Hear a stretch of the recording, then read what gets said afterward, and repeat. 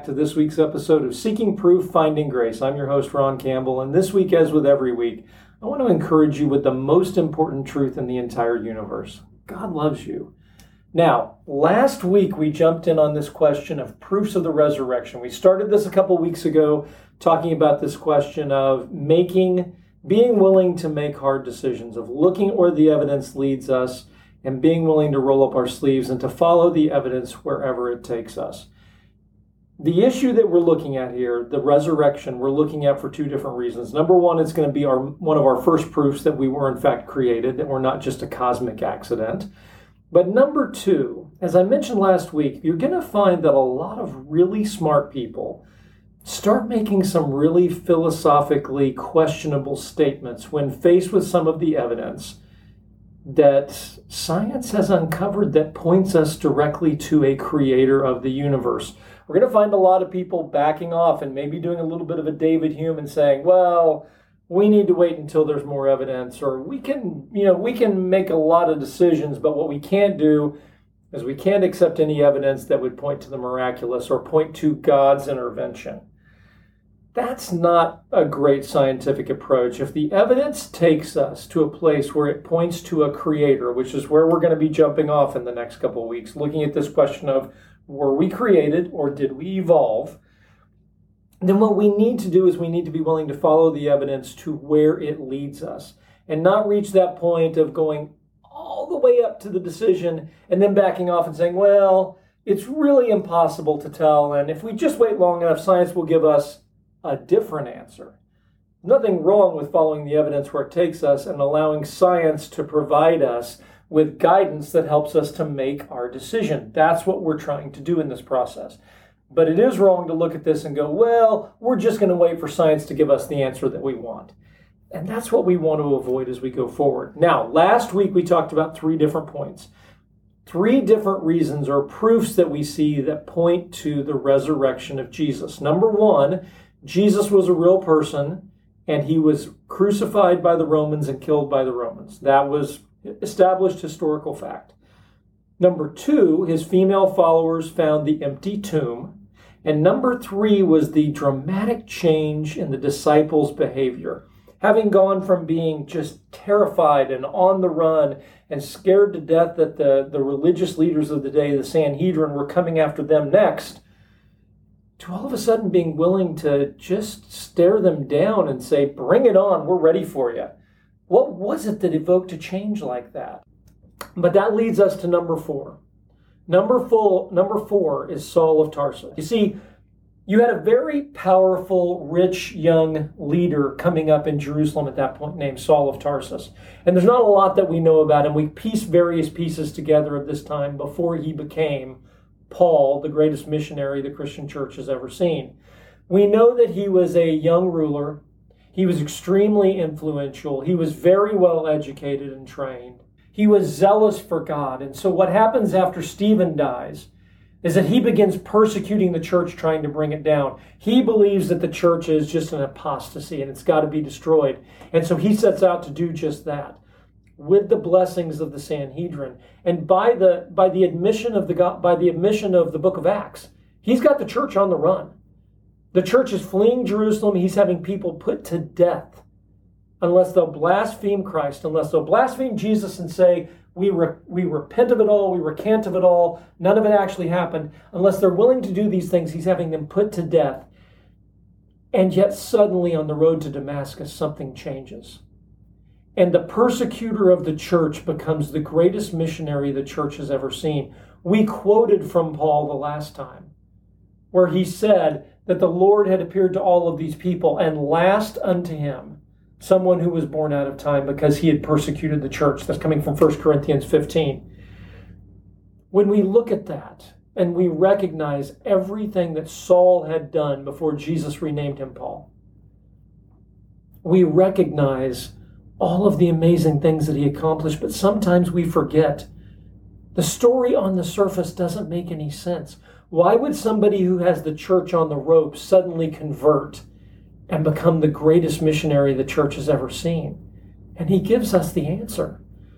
When you're persecuting the church for professing Jesus as Lord and you meet the risen Jesus on the road to Damascus, that's a game changer. That absolutely changes things forever. And Paul was first and foremost the one who would admit that and would say, Jesus saved me, Jesus changed me. And it was that meeting on the road to Damascus and all the time that he then spent with the Lord in fellowship and prayer after that forever changed him. But there is no explanation outside of him having seen the resurrected Jesus, the thing that he denied so vehemently, the thing that to him was blasphemy of the highest order.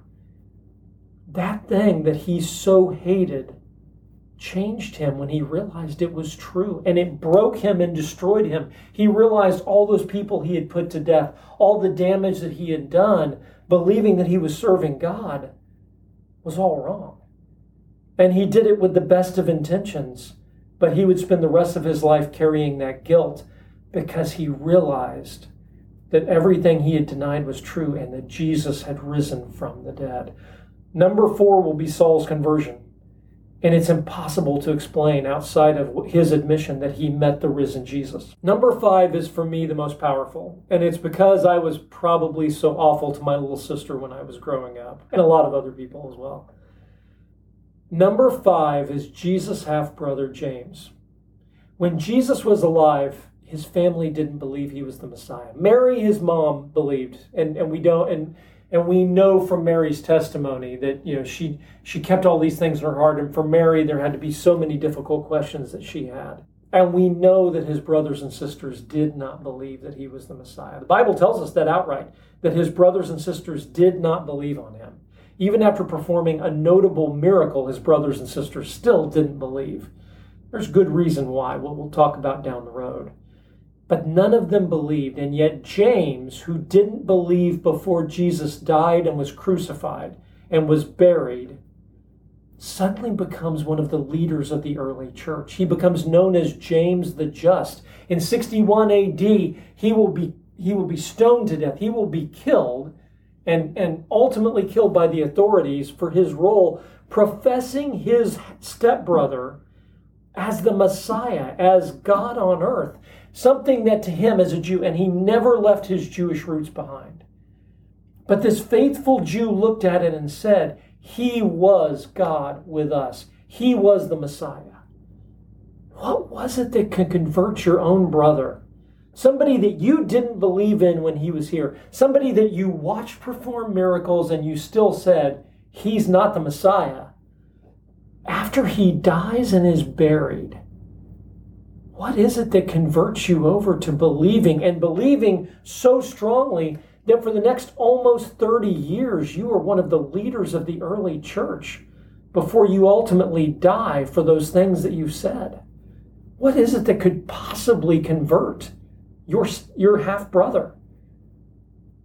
I look at people I know, and I can't imagine if you've got a family member, somebody that you grew up with, you are going to be the hardest person to possibly convert to all of this. And yet he's converted. And again, the question that we have to ask, if you go back to N.T. Wright's, when we started all of this, what is it that made them say this? And there's only one possible explanation that works. Now, this is the point. With these 5 pieces of evidence on the table, what else is it, knowing that these events actually occurred? And there's nothing on the table, again, when you look at these things and you make these statements, none of them on the surface is entirely unreasonable. You look at these things and you look at how they reacted. So the question is, why did they react that way? The answer that they've given is, we reacted that way because Jesus rose from the dead. He was beaten to death, he was crucified, he was buried, and 3 days later, he physically rose from the dead, healed from his wounds, physically resurrected, and we saw him, we ate with him, we drank with him, we did these things, we talked with him for 40 days, and then he was raised to heaven. They said that is the explanation of what happened. And they believed it so strongly, they went to their deaths professing that that is what occurred. All they had to do was recant those statements. All they had to do was walk it back and say, never happened, I'm going to go be a fisherman again, and they would have lived to a ripe old age. But they wouldn't. So you are faced with this evidence. What do you do with it? What do you do with this evidence? There's only a couple of choices on the table when you really think through it. Number one, do you take David Hume's way out? Do you take Hume's escape and say, well, from a historical perspective, we just can't know. So we're going to run from it, and we're not going to make a conclusion. And that's not a good thing to do. You want the truth. This is something that is critically important in your life. This is a proof point that could change your life. You can't run from it. You can't deny it. What are the other options on the table? Option number one, well, Jesus didn't really die. Now, there's two different ways this one goes. Number one is that somehow everybody thought he died, but he was really just badly injured. That doesn't make any sense at all. If you take somebody and beat them nearly to death, you crucify them, and then you run a spear into them, and then when you think they've died, you throw them into a stone tomb, wet, damp, and cold for 3 days. You know, if you ask any medical professional, I think they're going to tell you that person's not coming out of there alive.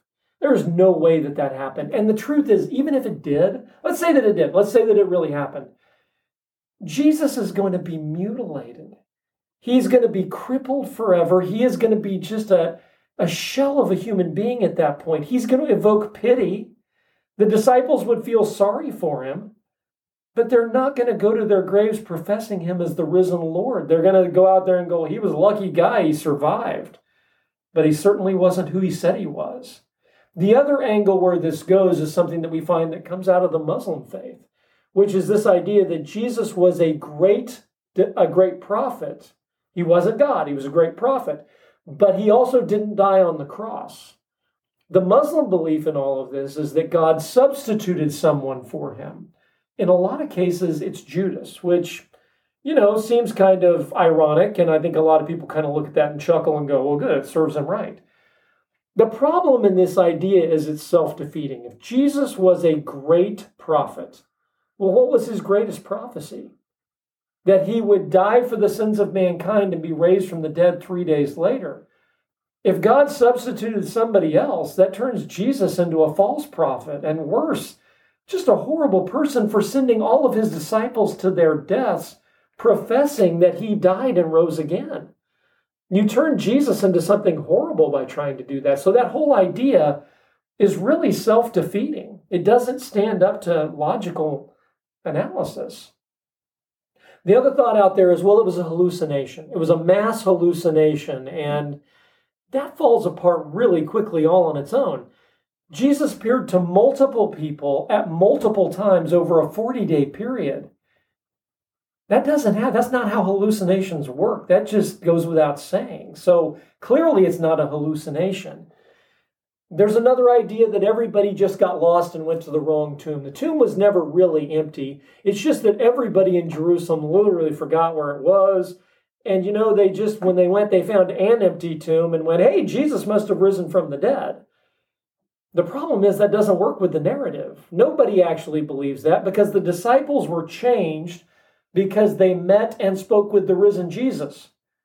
The empty tomb is what initially caused them to go, what happened to his body? You remember the initial reaction of the female disciples was they were going, who stole the body?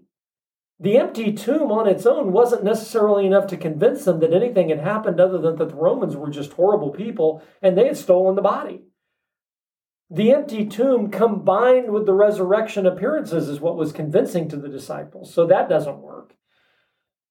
There's some people out there who propose that it was all spiritual, he was just a ghost. You don't get to have this both ways. I mean, the reality is every one of the Gospels goes out of their way to say it was a physical resurrection. We ate with him, we drank with him, we touched his physical body. Jesus encouraged Thomas, touch the wounds on my body. That doesn't work if it's a ghost. And again, you can't have this both ways. If you're going to agree that Jesus raised from the dead, but then try to make it spiritual, how can you argue for both? I mean, you may as well argue for neither at that point and try to pick one of the others. When you eliminate off the table everything else, and you actually follow through and you say, okay, all of these other ideas are much more likely to have occurred than Jesus raising from the dead, except None of these ideas actually answer the question of what happened. None of them fit the evidence. We have to come up with what is it that best explains the evidence that we have at hand. And there is only one answer for that. Somehow, Jesus physically raised from the dead exactly as he said he was going to do. There's a point in all of this. It is a miracle. It was intended to be a miracle. God wasn't going to do something routine. Routine wouldn't have changed the lives of all of these people. The fact that it was a miracle is what changed their lives. I know I start off every message by saying this idea of the most important truth in the universe is that God loves you. That truth is what overwhelmed and so saturated the disciples that they were willing to face a sure and sudden death professing this message. If you look at the life of Thomas, we talked about Thomas from the book of John, where John quotes doubting Thomas's reaction. Thomas will go on to eventually die in India, years, decades later. Thomas is preaching the gospel and professing halfway around the world what happened. And Thomas is run through with a spear because he professed until the end. This is what actually happened. Jesus raised from the dead. There's no other explanation that makes sense. This idea that the disciples stole the body and made it all up. That's the last one you can throw out there. The disciples made it all up. They stole the body. And Matthew even says, that's what's commonly reported amongst the Jews in Jerusalem to this day. But the problem is the church began in Jerusalem. And the Sanhedrin would have happily rolled open the tomb and sold tickets to have destroyed the early church. And they couldn't do it. The love that God had for them so overwhelmed them and drove them to spread this message despite the fact that it cost them everything. Goes without explanation unless Jesus rose from the dead. You know, someone asked me one time, why? Why would you start this podcast? Why would you do that? And you know, the reality is, I know how much Jesus loves me, and it means the world to me. Jesus means the world to me because he was willing to die for me. When I was unlovable, he loved me. When I was unredeemable and no one would, he gave everything for me. His love for me has changed me forever.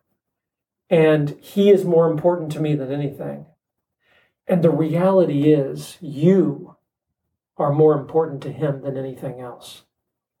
And that's why I would start this podcast, so that you would know how important you are to him, because he means everything to me. If you would have asked Thomas, why would you go halfway around the world to a group of people that you never could have possibly imagined you would meet in India? Why would you go there and risk life and limb? He would tell you, Jesus' love for me was so great that I watched them take him up and hang him on that cross. And he gave everything to redeem me and all of mankind.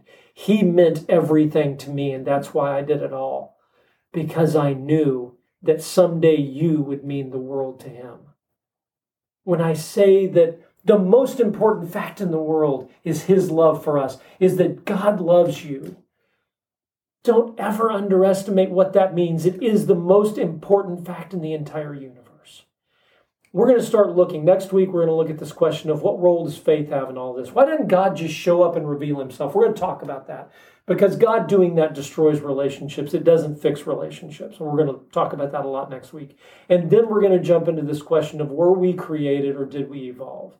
But as we look at some of these things, you're going to find some of the most brilliant scientific minds in history who get right up to the truth, and when they're faced with the possibility of a creator, they draw back and they just will not make a decision, or they will propose some of the most amazing philosophical just hoops to jump through trying to get away from the possibility that there could be a creator. And the reason we start every week with this idea that the most important fact in the universe is that God loves you, is that when you get up to that moment and you suddenly start realizing you're facing the Creator, don't run. The most important fact in the universe is how much your Creator loves you. He gave everything for you. Don't ever run from that moment. That's the moment where you just need to open up your arms and embrace your Creator, because how much he loves you. I want to thank you for joining us this week. And as we go forward, in any case, If you've got questions, email us at proof2grace@yahoo.com. I'm happy to answer those questions. You can also find us on our website at proof2grace.com. And our podcasts, as always, are out on Apple and Spotify. Love to see you join us next week. And in all weeks upcoming, don't forget the most important fact. God loves you. Thank you so much for joining us, and we'll see you next week. Bye-bye.